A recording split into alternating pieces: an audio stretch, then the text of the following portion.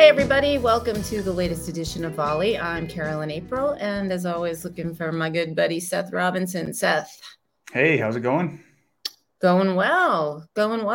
Surviving some muggy weather, but nothing as bad as you all have had out in the Midwest there. It sounds like it was pretty heated up this week. Yeah, it's been kind of tough, but staying inside like I usually do. Yeah, So hermetically sealed works. right. Yeah, I actually went to a different location inside since the last time we talked. I made my first visit back to the office in a Wow. long time for like a work day, and it was pretty interesting. We might have to talk about it more later if we dive Yeah. more into remote work and stuff. But I think my experience was similar to what maybe you've experienced going to events where it's like the same but not the same, kind of all together. It's like Yeah. so much of it feels exactly the same, but there are parts that feel very different. I think with the experience that we've had over the past couple of years, and I think you're just much more aware of like what works and what doesn't work, and your whole time, Yeah.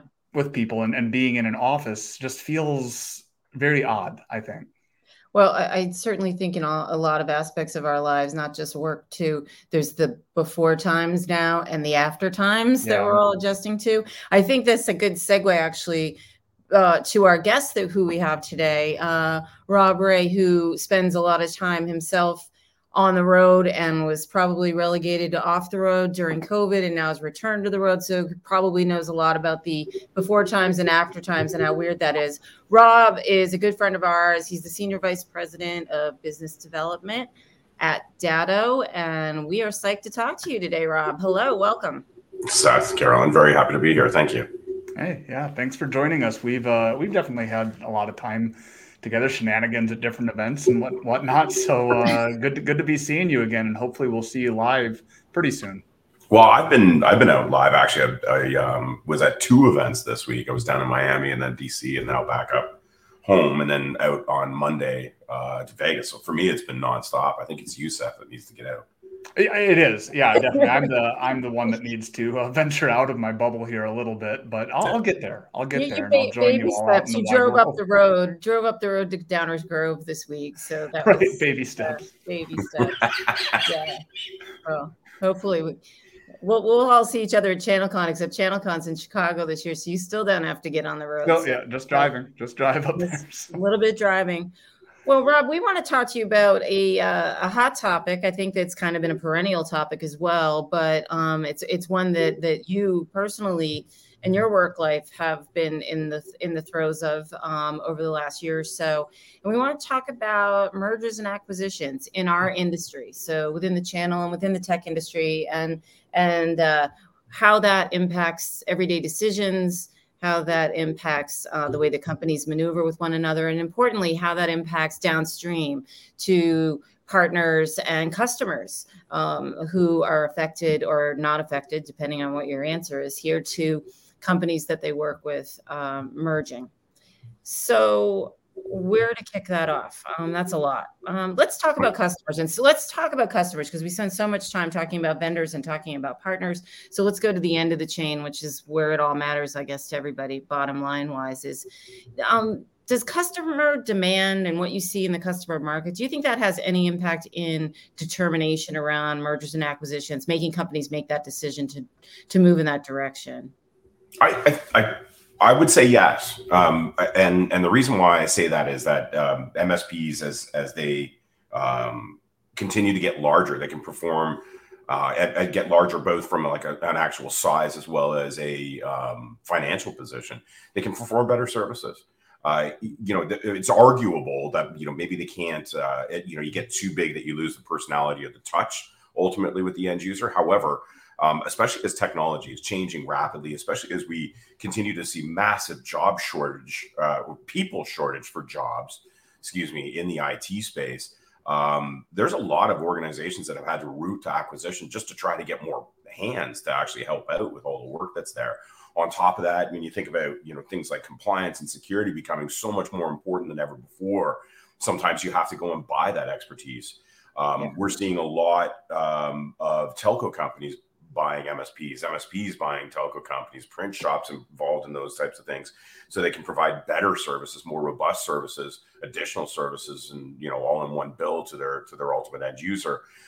So is the end user demand there? Probably, I wouldn't suggest that it's necessarily there. I think that if you can do an acquisition properly or a merger properly, it could be a very, very beneficial thing for the ultimate end users as a result.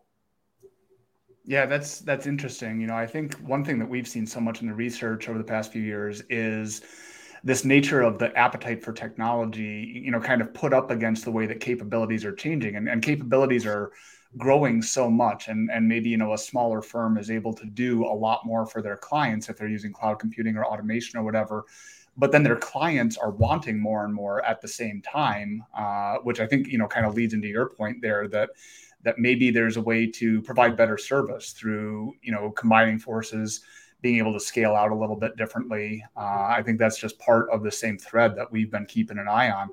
What about the economic picture? It feels like mergers and acquisitions heated up there for a little bit, maybe in the past 6 to 12 months. And now the economic picture is changing quite a bit, with inflation, with, interest rates changing and all of that. So did the economics that existed maybe 12 months ago lead to a lot more interest in this area? And do you think that it's going to change or cool down or be different in any way moving forward? I'd actually suggest that it's been a little bit longer than 12 months. And the reason I say that is when I think back, first of all, you eliminate the last 2 years from COVID, because I think we all just kind of hibernated for the last 2 years and forget that we've been hibernating for 2 years. So, we think of like 2019 as just last year, or at least I do, because it seems to be a little talk. And in 2019, it was a very hot topic. And 2018 even, I think, is when we first started seeing this. And especially, where I tend to play and where my expertise is around the managed services space, which is, typically SMB. And, I've been at this now for almost 20 years in the SMB space. And mergers and acquisitions, or PE and VC, was not a thing. It was just not a thing, probably for the first 10 years that I was around. We all did our thing in our little corner in the MSP space, and we were all super happy, the vendors, the MSPs, and we kind of kept to ourselves. And then all of a sudden, organizations, large organizations, investors, those kinds of things started noticing that the MSP space is one of the fastest growing pieces in there, and that it's no longer just an SMB play, that we're starting to see mid-market, large market organizations, end users needing the services that MSPs are providing. So, this whole scaling up as well as scaling wider, performing better services, all those types of things, it's caused us all to kind of mature quite a bit. And that's where the kind of that M&A comes from. So I would suggest that we've all been talking about this, at least, I judge it based on what the demand is for what we give at our user conferences, and ChannelCon is no different. What are the hot button topics? And M&A has been coming up for about 4 years now. People wanting to know, how do I package up my company and sell it? How do I go and look at companies to sell it? What are the pitfalls you can make? And it's amazing to me that, there's so many MSPs that are good friends of mine that have done this. And they're always asking for advice on how to do it, because nobody's ever done it before. So it's a lot of first time M&A. It's not just, organizations that are going and acquiring dozens of MSPs or different technology verticals at the same time. So it's been a really, really interesting ride, because we're all kind of doing this together. I think, and everybody's speculating right now, Seth, that there might be a slowdown at this particular point. I know valuations are starting to come down slightly from private equity investments. It might be a temporary thing. Like we saw this at the beginning of COVID, when we didn't know what was going to happen. Were we going to spiral into a recession? Was this going to be devastating for us, for all of us in the IT space? And we found actually that it was pretty good through the pandemic. So, I think there's, and what we're probably experiencing and reading about, at least right now in Q2, Q3 here of 22, is more than likely more of a slow down and pause and wait to see where this dust is going to settle. How bad is this going to be, or is it going to be anything at all? So, I'd hate to speculate about what the economy is going to do, but I think there's a couple saving graces here. And I think one of the things that we take for granted in the IT space is that regardless of recession, pandemic, whatever, everybody always wants technology, and they always want new technology, and they always need it. And because the technology landscape is changing way faster than before. Perfect example. I joined the IT space in 2000, right after the .com bust. And I was working for Compaq Computers, which is hardware, right? And back then there wasn't a lot of services; it was just hardware. So, we after the .com bust, there was a smaller recession, not nearly as bad as 08, but there was a recession there. And what happened was everybody's just like, I'll wait that one extra year on the warranty of my laptop or my desktop, and I'll just wait one more year before I spend the money. Services are completely different. You can't wait one more year. Like, you're constantly needing to evolve it, especially as we're getting into the security space, and security is evolving. You can't just stop constantly, looking at the technology and staying above and ahead on the technology side when it comes to SaaS. And I think that's where kind of, I don't want to use the word recession proof, because I think that, I don't want to curse it or I don't want to jinx it. But I think technology is something that's kind of this level set that's always going to be there.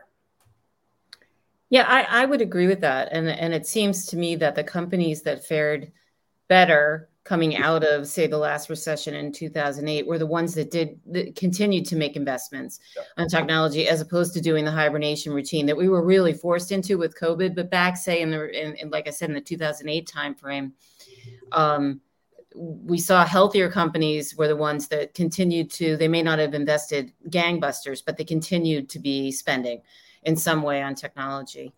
I wanted to dial it back just a little to the brass tacks that you were talking about a little bit earlier, about people are always wanting to know, I want to sell my business, I want to acquire somebody, but how do I do it? And I think there's a lot of how do I do it in the channel when I talk to partners, especially about the fundamentals of business, running your business, and now ultimately like selling or growing your business with the acquisition of another company. What do you say, given the fact that most of these MSPs are pretty small? So, they have a lot of boundaries around what they can and cannot do. If you have to give them sort of like the top three, words from on high about how they should go about this, what do you say? So interesting, because I have this conversation a lot, and by no means am I an expert. I've never acquired a company. I've never sold a company. I've worked for companies that have been acquired and have done acquiring. So, a little bit of knowledge, and I am not financially savvy when it comes to these things. But I mean, I'll share with you that when I do talk, because I know there's a group of MSPs that I'm aware that are in the market of wanting to buy, and then I get reached out from MSPs that are wanting to sell. And all I'm good at is kind of connecting people together. Like, if I don't have the information, which 9 times out of 10 I don't, I know somebody that does, and then I'll just kind of connect those two.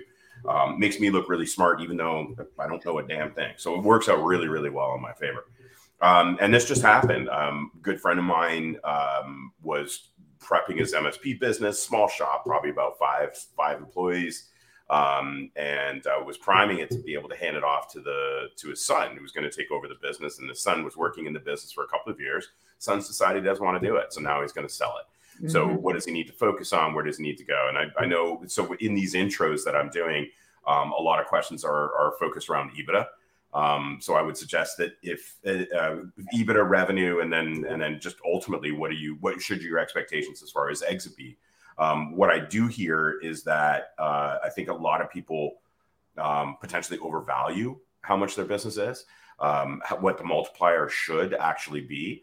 The great part about this is that as these things have been happening over the last number of years, there are a number of experts that have come there and will help you. And there's tons more information. We're not running in the dark like we used to, where we're just kind of like guessing as to what the valuation should be, where the proper EBITDA should be, those kinds of things for an MSP specifically.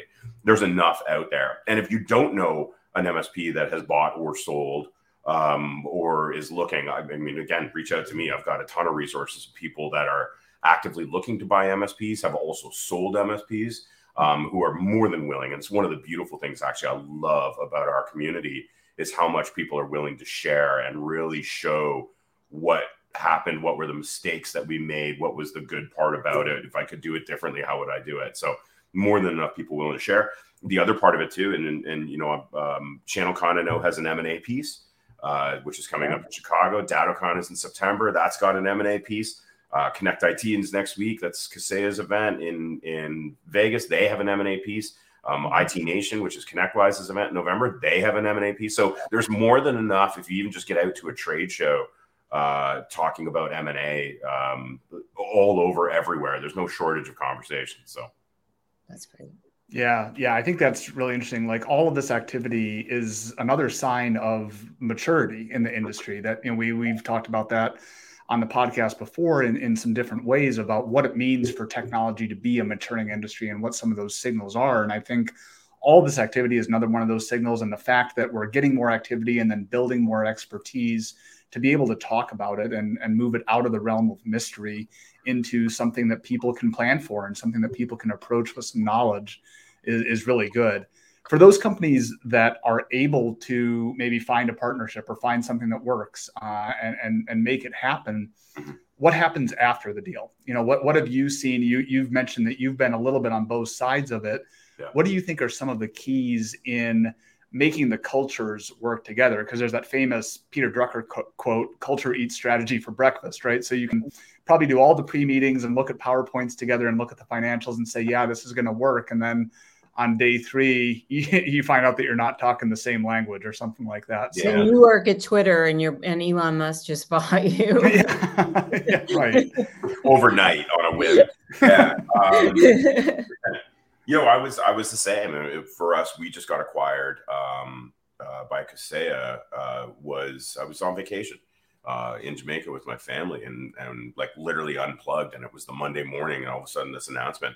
And it was funny because one of my employees said to me, I don't know why, but I just think Kaseya is gonna come and buy us. And I'm like, you're crazy. They're a smaller organization than us. How could they do it? And you know, they did it. So you never know where these things are gonna pop out, when it's gonna happen, who it's gonna be, which just goes back to the old adage, you never burn a bridge because you never know who might be your boss one day. So on top of that though, when I'm a lot of times, and a lot of the energy and a lot of the effort is generally going into the acquisition process, the beginning of this. How do I do this? How do I price it properly? And it's funny because, you know, I've spent a lot of my time these days as we get closer and closer to finalizing the deal that we're in the middle of tying together. Like on day one, what does it look like? Who does your customer partner call when they need something? You know, what's the process? We've got 2 people that do the same role. Like, are they going to continue to do that? So, I mean, there's obviously, you got to look at process, you got to look at people, you got to look at the client or partner experience as you're going through these things, right down to a very granular level. You know, and we do it. So somebody calls in looking for this product and they work with this account manager and all that. Like you kind of have to work through all these different metrics. It's a fascinating exercise if you ever get a chance to do it, because it kind of like really shows you how complex our worlds actually are, but how we kind of like simplify it. But when you sit down and kind of like talk about how to make a ham sandwich, there's a lot more detail in it than we think. So, you know, I think there's a lot of like really thought that needs to go into it before it actually closes. And I'll share with you one of the mistakes that we made here at Datto. It was 2017, and we had acquired Autotask, and Autotask was a pretty significant, or merged with Autotask. Autotask is a significant player in this market. Lots of very, very loyal partners. Datto was the same. Culturally, we were relatively the same as well. So, you know, from that perspective, I think it went really, really well. However, we didn't jump the Datto brand down into the Autotask folks quickly at all. We kind of let them continue to run with their own logo and whatnot.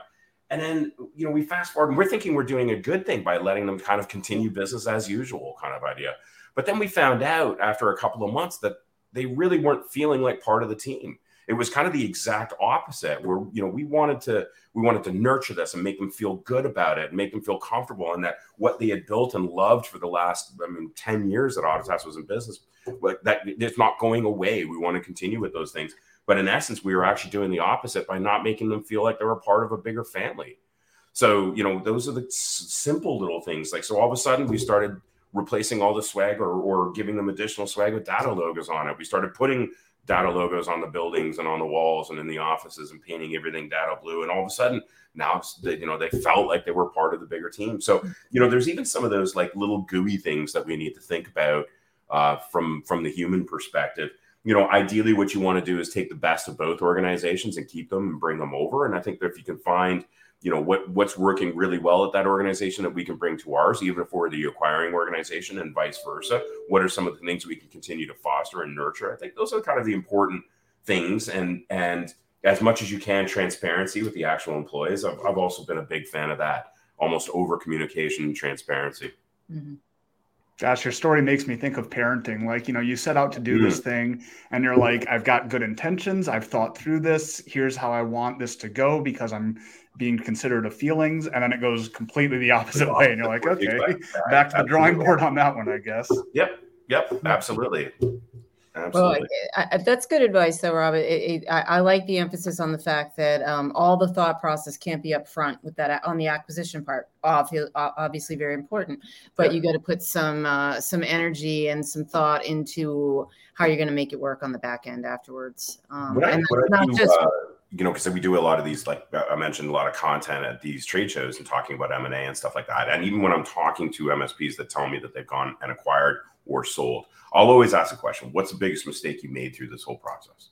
And it's interesting and fascinating how the different answers that you can get and the different things that I didn't even think about that, those kinds of things. So. Mm-hmm. Yeah, I'd love to see a little printout of those answers. Actually, it'd be fascinating. Well, if anybody's at a conference and gets an opportunity to ask that question, I highly recommend you do it because obviously learning from others' mistakes is how we continue to get bigger and better and stronger at these things together. So, fantastic. Well, I think that's a good endpoint for us. Thanks again, Rob from Datto. And when did you say DattoCon was coming up? We'll give you a little plug here. 86 days. 86 days. 86 days. Okay. It's September 11th. Okay. In Washington, D.C. And should be great. We're aiming to get about 2,000 MSPs there. We should have close to about 100, 110 different vendors there. All MSP driven content. It should be a good time as always. And we haven't had DattoCon since 2019, a live DattoCon. So I'm super excited to be live and back in person. Okay. And I'll absolutely be at ChannelCon. That's coming up.